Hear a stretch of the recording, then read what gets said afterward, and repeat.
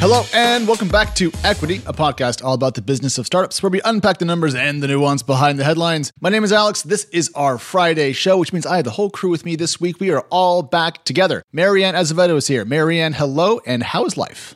I am so happy to be here with you guys this week. I can't even express how much. It has been a week of ups, a week of downs, but we have all made it here mostly in one piece, and that includes Natasha Mascarenhas. Natasha, hi, you are back home where you belong. How are you doing? I am so happy to be home. And as we were talking about before this recording, Equity kind of feels like when you're in a plane or like enter a place of worship and you just like can't do anything else other than talk to each other. Yes. So buckle in, everyone. We are in that kind of headspace today. That's a good way to describe it. Is it a podcast? Is it group therapy? We'll never know. But we do have a lot to get to, so I'm going to jump right into the outline here, just so everyone knows where we're going. We are going to try a new little format called Around the Horn News Updates, and it'll make sense very, very soon why we're doing that. We're going to riff through 3 deals of the week: Kindred, CoinDCX, and then the Chipotle Fund, which is a lot of fun, quite tasty, you might say. Then we're going to talk about Andreessen Horowitz, Start, and why they're taking on Y Combinator, pivot over to Netflix, talk about the end of the pandemic era, and also kind of make fun of that company just for a hot second. And then we're going to wrap up by talking about the maturing creator economy and why social audio is pivoting. Whew, it's going to be a lot, but we got this. So, Natasha, first of all, we're going to do these updates about stories that we've talked about before. You're going to give us a quick hit, we're going to react to it, and we're going to move right along. So kick off with SoftBank. Yeah, so obviously Marianne, even when out, was able to somehow toss me breaking news that SoftBank Latin America lost 2 top partners kind of a week after their early stage portion of that part of the firm spun out to do its own thing as well. So Paulo Pisoni, Shu Nada, 2 managing investment partners, are going to start their own fund. I am very excited when they are no longer under the SoftBank helm and can sit down and tell me about their war stories.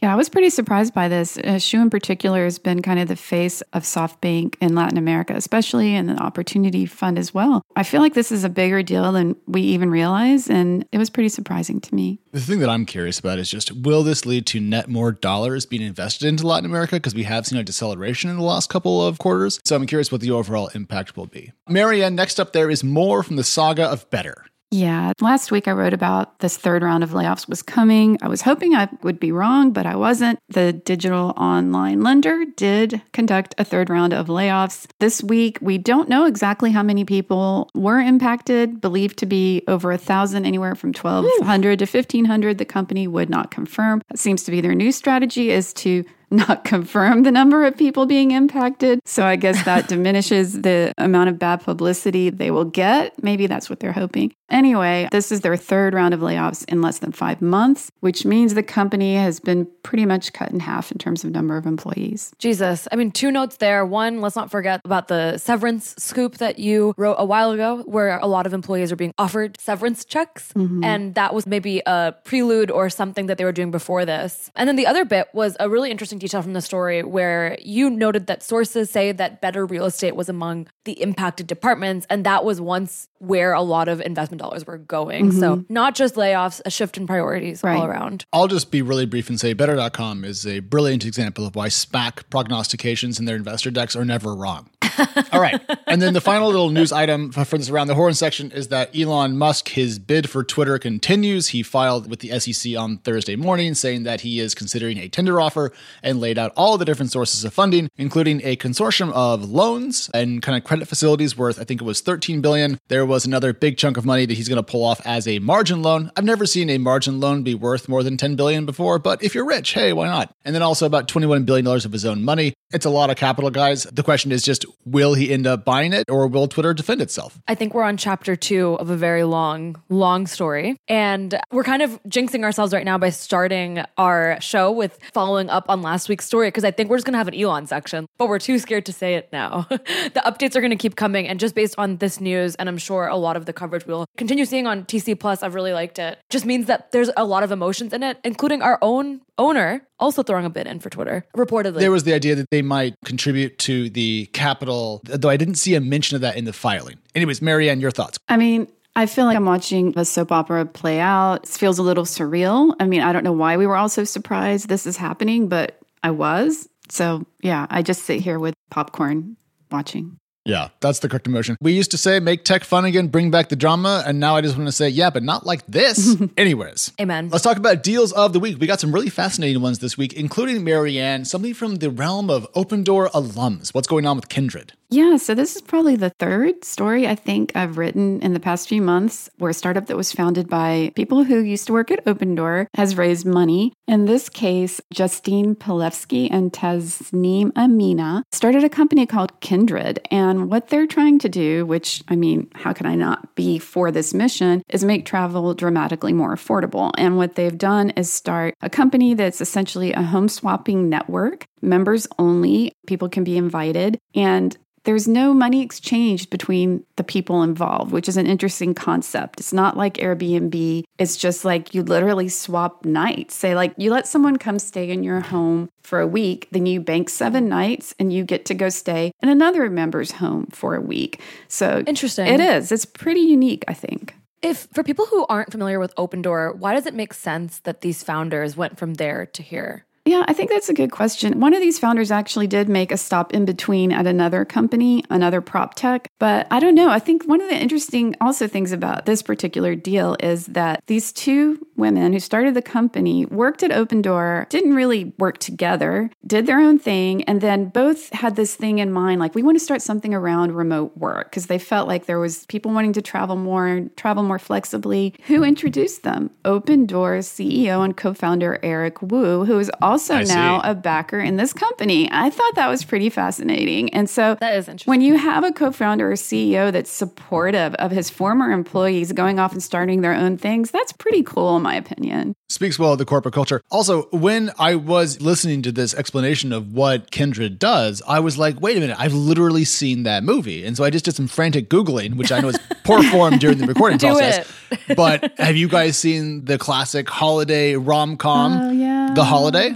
Yeah, okay. I A long time ago, I but think. I should. Yeah. Well, it's medium bad. But it is this exact concept. There's two people and they swap houses for the holidays to get away from things during Christmas. And it made for a great, well, not a great film. It made for a kind of bad film. But the idea, I'm so happy to see what was kind of a plot turn into a company. I've never seen a business model derived from film before. Yeah, Cool. and Kindred raised, by the way, I don't think I mentioned, $7.75 million. Andreessen led the round, but Bessemer Venture Partners participated as well as a bunch of angel investors, other prop tech founders. Anyway, one to watch. Okay. At the risk of sounding optimistic, it's just refreshing to be surprised by a company doing something in a busy space like prop tech. Right. Like I'm like, oh, this is new, I think. Actually new. Yeah. So Agreed. Airbnb meets the barter system. We're going back to the Middle Ages. All right, next deal of the week is CoinDCX, an Indian cryptocurrency exchange. They are now valued at $2.15 billion on a post-money basis. They just snagged $135 million, which is so much money.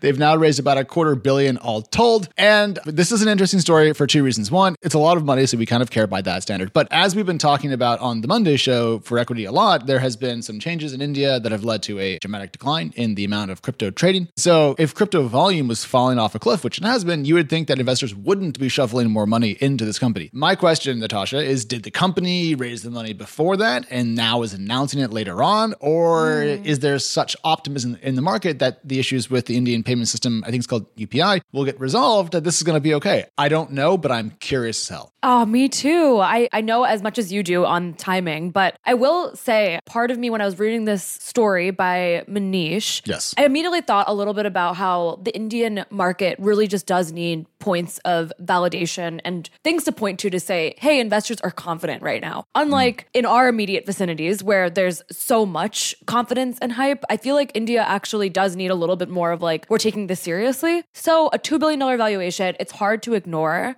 And it's like investors probably are making a statement. I don't think they're giving hundreds of millions just for like clout, but I think that maybe played a role in the timing. They knew that that leap would be made by every journalist out there, timing wise. And if I was them and they raised far before the new rule came into play, I don't know if I would still make the statement the way I did. Yeah, it's a curious thing. I'll just throw in a couple more little notes before we move on, but I believe it was the first crypto unicorn in India, CoinDCX. Wow. And also, I think they have around 10 million users. Now, 10 million users is a lot in the world of crypto. I think just given that there's not like billions of crypto users. So it seems pretty material to me, but it doesn't feel cheap. And so I'm going to be really curious to kind of watch this one as we go along.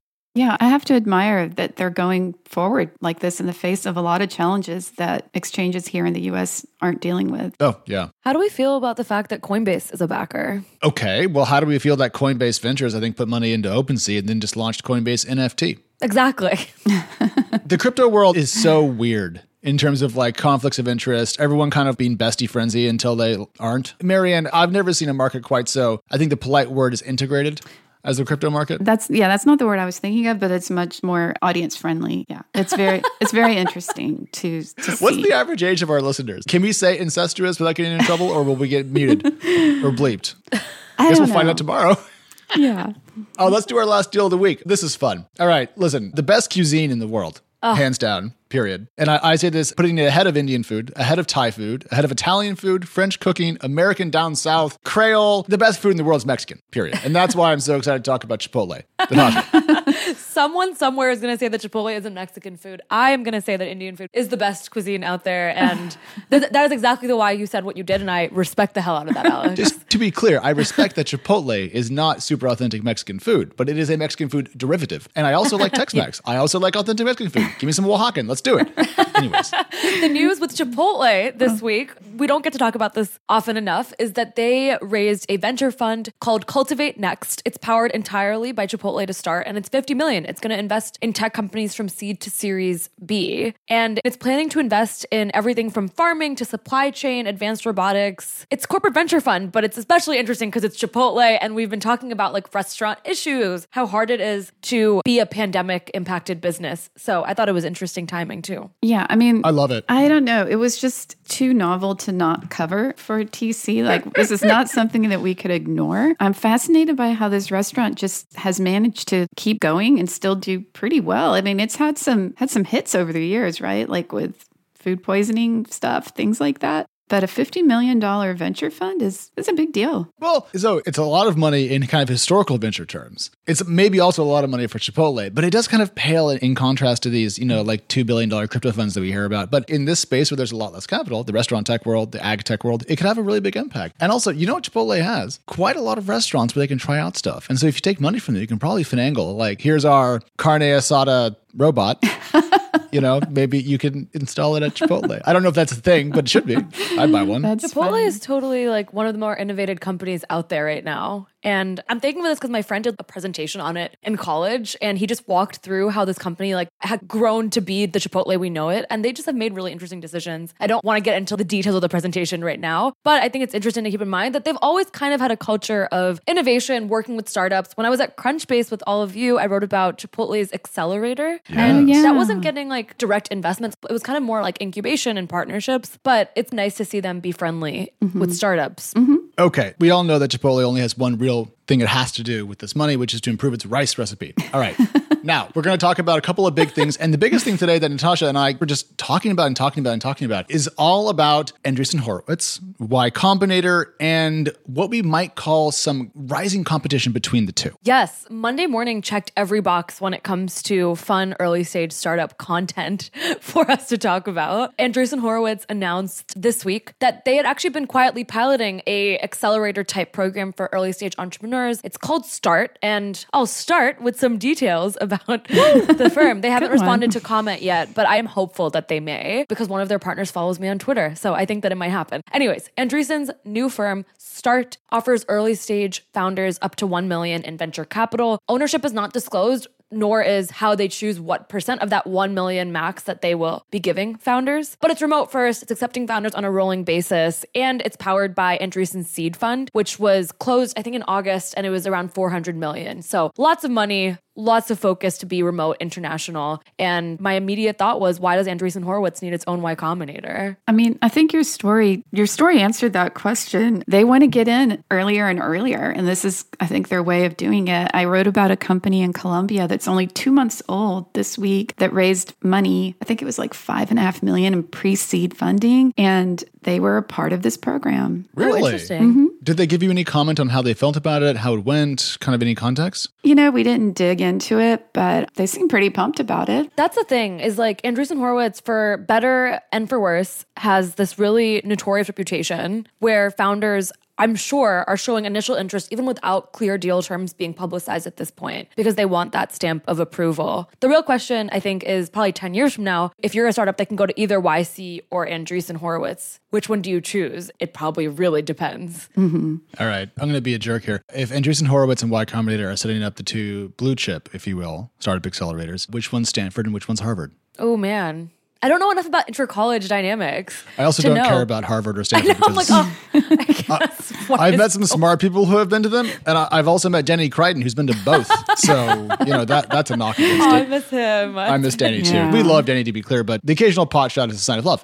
Here's my thought about this. At first, I was surprised that Andreessen was taking on another kind of like area of work, given that they're so broad. But then again, they just have a bajillion staff, so maybe they can do it. But here's the thing. If you're Andreessen, and you, let's say, invest in, I don't know, Natasha, like what, 4 or 5 YC companies per batch, probably in some capacity, somewhere in there, maybe more. You're paying the post-YC price for those companies. And it's got to get really annoying to have someone constantly getting earlier to a company that is often just a couple of folks. I bet you're sitting there going, why am I paying a $20 million capped safe on this thing when I could have 6 months ago gotten in for $1.50? So instead of letting YC build the index fund for early stage startups, build your own. All right, cool. I don't know if it's going to go well, but at least I get some logic behind it, if that makes sense. Definitely. I mean, I think that Andreessen going the route of bringing people in and then doing something that YC doesn't have, which is an insane amount of capital under management, is smart during this time. Marian, what do you think about the timing of the announcement? Because it's during a time where there's like a little bit of mixed messages. Early stage startups are being kind of impacted, but late stage markets definitely are. Do you think there was anything to do with the timing? I know, didn't Sequoia debut an accelerator recently as well?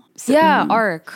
Right. I have been seeing a lot more early stage deals with really prominent global investors leading and participating at least. I mean, I think that's very strategic on their part, to Alex's point, that these VCs are seeing that there's a lot of potential. They want to get in earlier and earlier. Yeah, it's actually, I do think it's a smart strategy. How does it play out for the startups? That I don't know. Like, is it really a good thing for them? I guess we'll see. Yeah, having the A16Z stamp on your startup is never a bad thing. But there's some signaling risk here, something that we've written about a lot on TC over the years, which is that if Andreessen puts $1 million into your startup, and then you go out to raise your real seed round, let's say you want to raise 4 or 5 million, and Andreessen doesn't participate in it, huge red flag. And so essentially Andreessen is setting these companies up in such a way when it's kind of even more than you'd expect to be the arbiter or decider of how they look when they go out to fundraise down the road. There's responsibility in that. YC doesn't have that same requirement given that they have 80 billion companies per batch. There's going to be fewer going through this Andreessen program. Yeah, that's a good point. Yeah, exactly. Because YC does that early stage, very early stage stuff, but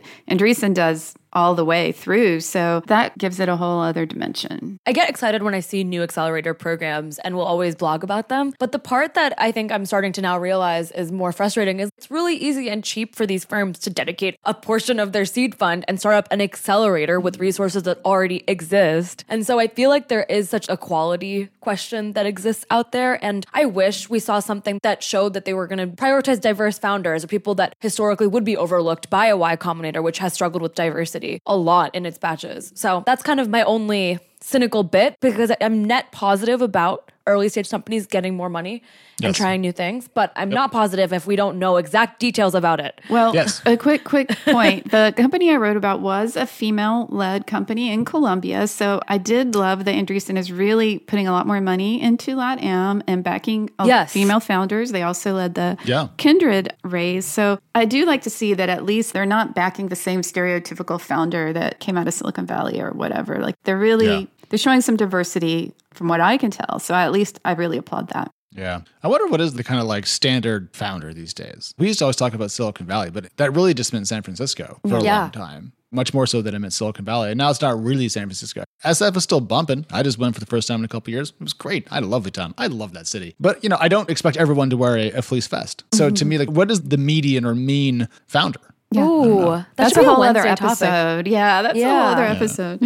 Grace, can you write that down so we don't forget? I remember Sarah Kuntz said this to me once where she was like, I would often be asked what it's like to be an unconventional investor. And she was like, I'm not unconventional. I've done everything in my career that leads up to this. I'm just a Black female. And so I think that really resonated with me and completely echoes your point, which is like, who's actually the median founder right now? Just because the ones that are getting funded aren't necessarily such a good point. But like, if you think, like, who's the median gamer? Everyone thinks it's, a 17-year-old boy in his parents' basement playing World of Warcraft. It's actually like a 40-year-old woman playing a game on her phone. Okay. And We have to people talk forget about this. Well, not now because we're actually late and we have to talk about the pandemic, but we'll talk about that on another Wednesday show. So make sure to tune into Equity on all your podcast feeds. All right, hard pivot. No good segue, but the pandemic is in retreat and we had a lot of news about this week. We had some chaos in the public markets, a data point, if you will, about how the world is changing. Natasha, we have seen a number of things happen from Hopin and from Zoom and Peloton and so forth that have given us a vibe. Can you describe that vibe for us? The vibe is that the pandemic bump has been slowly deflating over time, and it's been very apparent and honestly, unfortunately, maybe even useful for reporters to start seeing these companies tremble a little bit in how much per share. And so, yeah, like you said, Zoom, Peloton, Hopin in the private markets had layoffs, and a lot of companies, even in the early stage, are starting to become more disciplined because their public market comparatives are getting corrected. Netflix was this week's news and the latest one to show its numbers. What was the top line aha moment? I'm going to just run through this really quick because it's kind of amazing. So Netflix reported earnings this week. It's Netflix. We pay attention, but we don't bring it up on the show much because it's not super core to what we do. But in this case, the numbers were so shocking that they're worth talking about. Netflix reported in the first quarter that it actually lost 200,000 subscribers. Now, it still has 221 million.6, down from 221 million.8. So you might be thinking, oh, come on, that's barely a rounding error. Well, the company was expected to add several million subscribers and instead it shrank. And so the question is, when we think about a lot of companies that did have a great pandemic, and I know that's a strange phrase, but you know what I mean in business terms, did they see demand pull forward or demand generation? And I think in the case of Netflix and other companies, they just kind of pulled forward a couple years of demand early, looked great for a while, and now growth is slowing or turning negative. And they're still valuable companies, but they're being, Marianne, as we saw, kind of drop kicked by investors. Well, yeah, also one point with regard to Netflix, they lost 700,000 subscribers due to suspending service in Russia. Ooh, just 1 point. That doesn't make up the fact that they were expecting to gain millions, but it is significant, I think. I really have mixed feelings about this. I think that Netflix, 220 million subscribers is like insane to think about. Sure. And I feel like when we've talked about this before, when you talk about startups, for example, and the pace of growth over time, Netflix has been around for how long now? Well over a decade. How long can it sustain massive growth quarter over quarter, year over year? There's only so many people in the world. There's only so many people in the world who give a crap about Netflix, who are willing to pay for Netflix. Now it's cracking down on password sharing. I feel like we're all just expecting a little too much of Netflix, to be honest with you. I did not expect that take, but I am so here for it. I am so here for it. Marianne's making it sound like it's this 12-year-old company. It's just going to middle school. Netflix was founded in 1997. Oh, was it that long ago? Yeah, because they had the DVD business, which my parents still use. I think they're the last DVD subscribers that in is the world. very You're right. So they're 25 years old. My age. Yes. My age. Yes. Wow. I know better. Clearly, I could run that. I just want to point out that it makes Marianne's point better, though, right? Because she's saying that how can you expect them to keep growing forever? Well, they're 25. And the question then, I think, becomes, what does growth look for them? They're talking about an ad-supported model with some subscription component to it, which sounds frickin' awful. But they're running up against what I call the Google problem, which is that they had a great core business that made tons of money and gave them tons of growth. They failed to diversify from this much. And they're now being forced to juice more squeeze from the same lemon. And that's why Google search is bad. Yeah, there you go.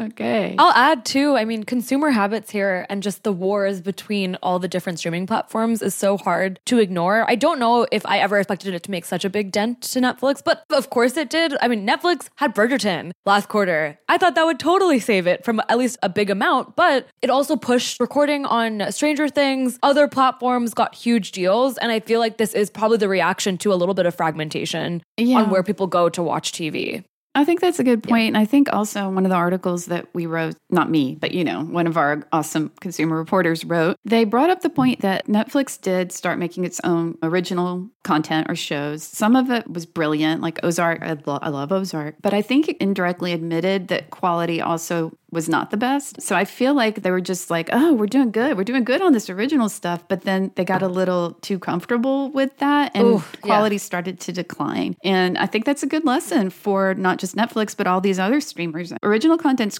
great. I would rather see less of it with quality than more of it that's shit. So what Marianne is advocating for here is the HBO model. Can I just say that you're dead on? Because my spouse and I were sitting down to eat some food and we didn't want to talk to each other because we were tired. And so we just wanted to watch something mindless for 20 minutes while we consumed food to recharge. And so we put on the latest Netflix sensation, Is It Cake? Oh, no. And I like game shows. I like baking shows. I like that dude from SNL. But it turns out if you put all those together, you get a big pile of shit. And I think what they've done is they've just had like bingo or like Mad Libs at Netflix. They're like, we'll have a baking show that's a competition with the SNL guy. Right. And then it turns out it's not cake, it's You're so right. I'm even thinking now, like, I'm going back to the original point of like Netflix projected otherwise. And that's surprising to me that Netflix projected those numbers when it also knew it was pulling out of Russia. It was doing it was increasing prices. It was changing how it handles passwords. Like, why would it not preempt that? I just maybe overconfident, I guess. Yeah, I'm kind of like, is there something you knew that we didn't? Is maybe giving them too much grace. But it's an interesting contrast between what actually happened. Yeah. And I think we're going to see this a lot. So the startup angle on all this is, for startups that did see an enormous bump in the pandemic, was that a demand pull forward or was that indicative of more demand in general? I think that's something that we're going to learn a lot about this year as some companies run into what we might call a Netflix moment, if you will. Oh, yeah. But speaking about the pandemic kind of being over, not lol, I don't know. I felt bad yesterday and took a COVID test. That's where I'm at. Oh, yeah. How are you feeling? I didn't know that. Are you okay? I don't know. It was negative, so I just kind of went that to bed. That doesn't mean anything. Yeah, well. not that you feel worse, but it doesn't mean shit. Yeah. Fingers crossed. What am I going to do? Cancel my day? Like, if I cancel one day, it's going to ruin my week. I know. So no, here I am. Fingers crossed, though. Yeah. Thank you. Yeah. If I have COVID, I will take some days off and I will just, post from the couch. I have actually hoped I had COVID more than once so that I had an excuse to hole up in a room and not have to deal with anything or anybody. Anyway. I thought I was the only one who'd had that thought and I hadn't shared it because I didn't want to get flamed as insensitive to people who have had COVID. Right. And like, to be clear, Okay. I admit it. Okay. I'm just going to confess. Last night, I was supposed to get a hold of my parents and I couldn't. And I just didn't want to deal with phone tag. So I literally just put my phone on sleep mode at like 7:30 p.m. and just left it there the rest of the night. And it was amazing. I woke up to a lot of texts. That's a great idea. You're like, I Self-care. am so sorry. Oh, yeah, but then you fall behind and it's the worst. Anyways, one thing we are all doing to stay in touch is talk. And that's been big during the pandemic. But we have also seen some talking products lose some of their shine. And no, I'm not talking about Spotify's market cap in the Joe Rogan aftermath.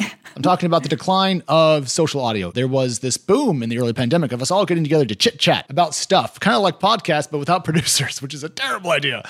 And so, Natasha, we're seeing some changes to this space. What's going on? Yeah, so Clubhouse, we always knew that it was growing too fast for its own good. I believe it hit a $4 billion valuation while still in invite-only mode. But someone fact-check me on that because I'm not entirely sure. So we knew something had to change. And I think a lot of people thought that its expansion beyond invite-only, internationally, beyond just like the tech insider crowd could do that. And this week we're seeing that it needs to be a lot more than that. So they've begun testing an in-room gaming feature. And it's a pivot to gaming, which I don't think we've seen on this show for a very long time. Consumer social to gaming definitely has both of the same feel of like whimsy, fun. We come here not for learning, but for joy. What do we think about it? Would you go to Clubhouse to game? Okay. First of all, I didn't go to Clubhouse for what it was originally made for. And I don't mean that to slam Clubhouse, but as I've said this before and I'll say it again, Clubhouse is for people who have a lot more time on their hands than people like me have to spend on it. So this in-room gaming feature, honestly, I read it just kind of like, what are they thinking? Really?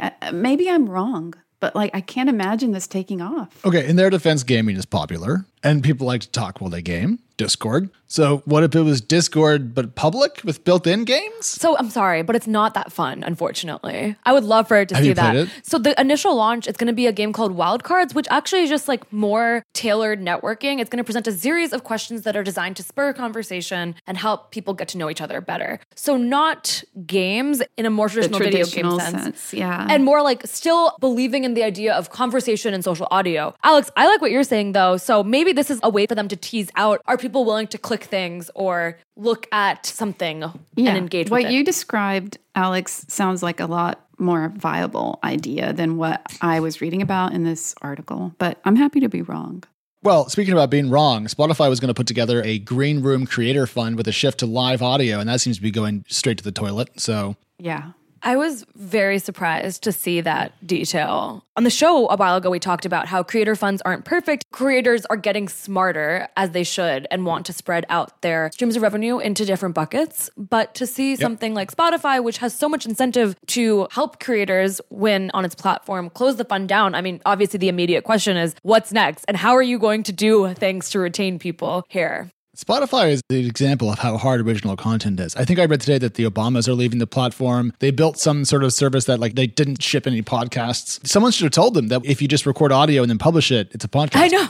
Apparently they missed that memo. But I mean, this isn't the only thing that we're seeing kind of wind down what's going on, Marianne. We also heard about some stuff from Facebook that they're trying to also deprioritize some of their creator stuff, I think. Yeah, I mean, they had all these plans around social audio, and now that's all dying out with their focus on the metaverse and seeing that, seeing all the other platforms that were focused on social audio stuff not really doing super great. It's not as much of a shock. I mean, I was disappointed in Spotify's decision with regards to creators, but this Facebook is losing interest in podcasting plans, not as much of a surprise. So the question then becomes, in 2022, after 2021 being the year of the creator, when there were so many creator startups, ladies and gentlemen, are we done with that now? Or is creators now just a thing that exists kind of ambiently throughout the startup ecosystem? Oh man, with creators learning a lot more and being more realistic about how much being a creator can change your life or replace your day job, we're going to see more of these tools start to shift, and creators, as a result, are going to be less experimental with which platforms they go to. So I kind of see this negative cycle happening, which is like platforms are going to start shuttering or tweaking their creator programs. Creators are then going to be more scared to try out a new platform and therefore either go to the OGs or not do it at all. And I'm not going to call the end of the creator economy right now, but I am going to call that there is that reckoning, realization, as we saw with a lot of people year one, announcing their Substack numbers, posting screenshots of how much they made from the TikTok fund. There's a lot of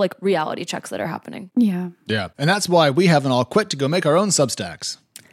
Because we probably would make less money, and that would be bad. We have to wrap it up there. So a couple notes from us to you, our friends who are listening. We do have a Twitter space with Sophie, one of our columnists, all about immigration. That is going to be on April 26th at 2:30 Pacific, 5:30 Eastern. We will have a link to that in the show notes. We will also have a couple links to our creator economy work that we've discussed a little bit today, but just in general, if you want more of a primer on that conversation, because we didn't have an hour to go into the history of the ins and outs of the creator economy. But yeah, gosh, what a week, guys. We had to cut a lot to get even this stuff down to this amount of time, which is indicative of the fact that we're busy in a good way. I appreciate you all. Always fun to talk about the news. Yeah, this was fun. Best hour I've had all week. Should we just keep recording? What's going to happen if we stop? I have a meeting in 7 minutes. I have a meeting in 37 minutes. I also have a meeting in 97 minutes. So I don't... Let's go. Yeah. Marianne, Natasha, as always, an absolute pleasure. Grace, thanks for getting us together. And everyone, we're back Monday morning. Bye. Bye. Bye.